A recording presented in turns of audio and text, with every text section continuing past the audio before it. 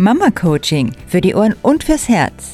Impulse und Tipps für jeden Tag vom Elterncoach für dein Familienglück.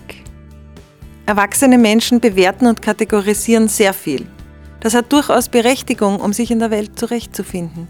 Doch wie mit so vielen Dingen kann man es damit auch übertreiben. Manchmal bewerten wir auch dann, wenn es gar nicht notwendig wäre. Zum Beispiel, wenn uns ein Kind zeigt, was es gemalt hat, oder wenn es am Spielplatz von dir gesehen werden will, oder wenn es dir erzählt, was es heute erlebt hat. Da ist es gar nicht nötig, eine Bewertung im Sinne von „das hast du toll gemacht" abzugeben. Das braucht dein Kind von Natur aus nicht.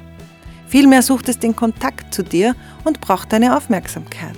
Wenn du zu deinem Kind, das dir seine Zeichnung zeigt, sagst: „Ah, diese Häuser sind alle blau", merkt dein Kind, dass du dich mit seinem Werk auseinandersetzt. Und genau darum kommt es ja zu dir. Es ist eine Chance, mit deinem Kind in Verbindung zu sein, gemeinsam das Bild zu betrachten, ein gemeinsames Thema zu haben. Es spricht natürlich gar nichts gegen eine ehrliche Anerkennung, wenn du gerade stolz oder beeindruckt bist. Wovon ich abrate, ist das inflationäre Bewerten, Urteilen, ja sogar Loben von Dingen, die im Grunde alltäglich sind.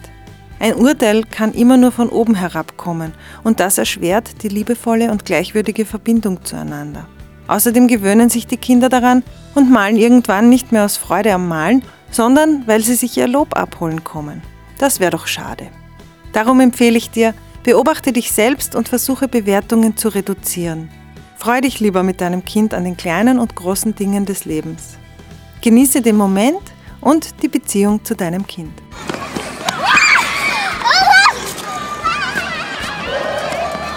Sag Bescheid, wenn du Hilfe brauchst. Mein Name ist Linda Silaba. Du findest mich im beziehungshaus.at.